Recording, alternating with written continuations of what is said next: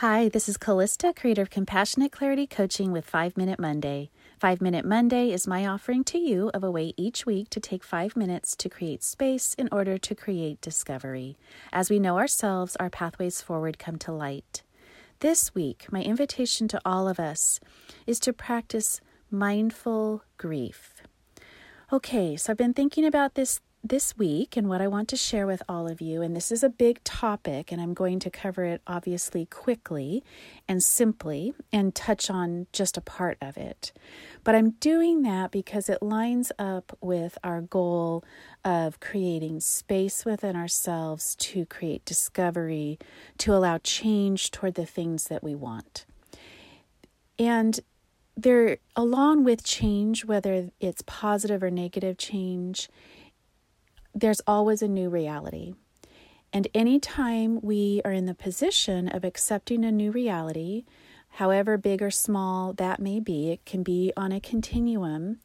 It's the process of acceptance.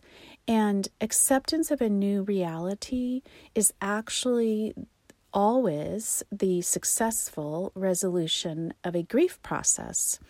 No matter how big or small, whether positive or negative, there is still an adjustment to be made. And so, therefore, sometimes these things that we are working on can elicit those grief feelings. And it's important to be aware of them because they can be surprising, particularly if the change that we're working on is ultimately a positive one, and that new reality that we are working toward and wanting to accept is a positive one. So that's why I want to touch on this and bring it into our awareness. So grief is obviously a huge topic. Most simply, it is a process of mad and sad. That's the simple, in the most simplistic terms of the emotional process of it. And grief is not a linear process. It's a process that comes and goes. It comes in waves, large and small. And again, is on a continuum. Big griefs, little griefs, it all depends. But the process is still similar. The timing can be different. It just really depends. The trick with it is to allow it to come and to allow it to go.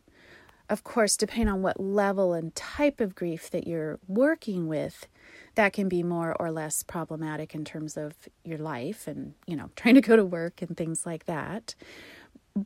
But that is the process of it. And as close as we can get to allowing that process to flow, the healthier we will be.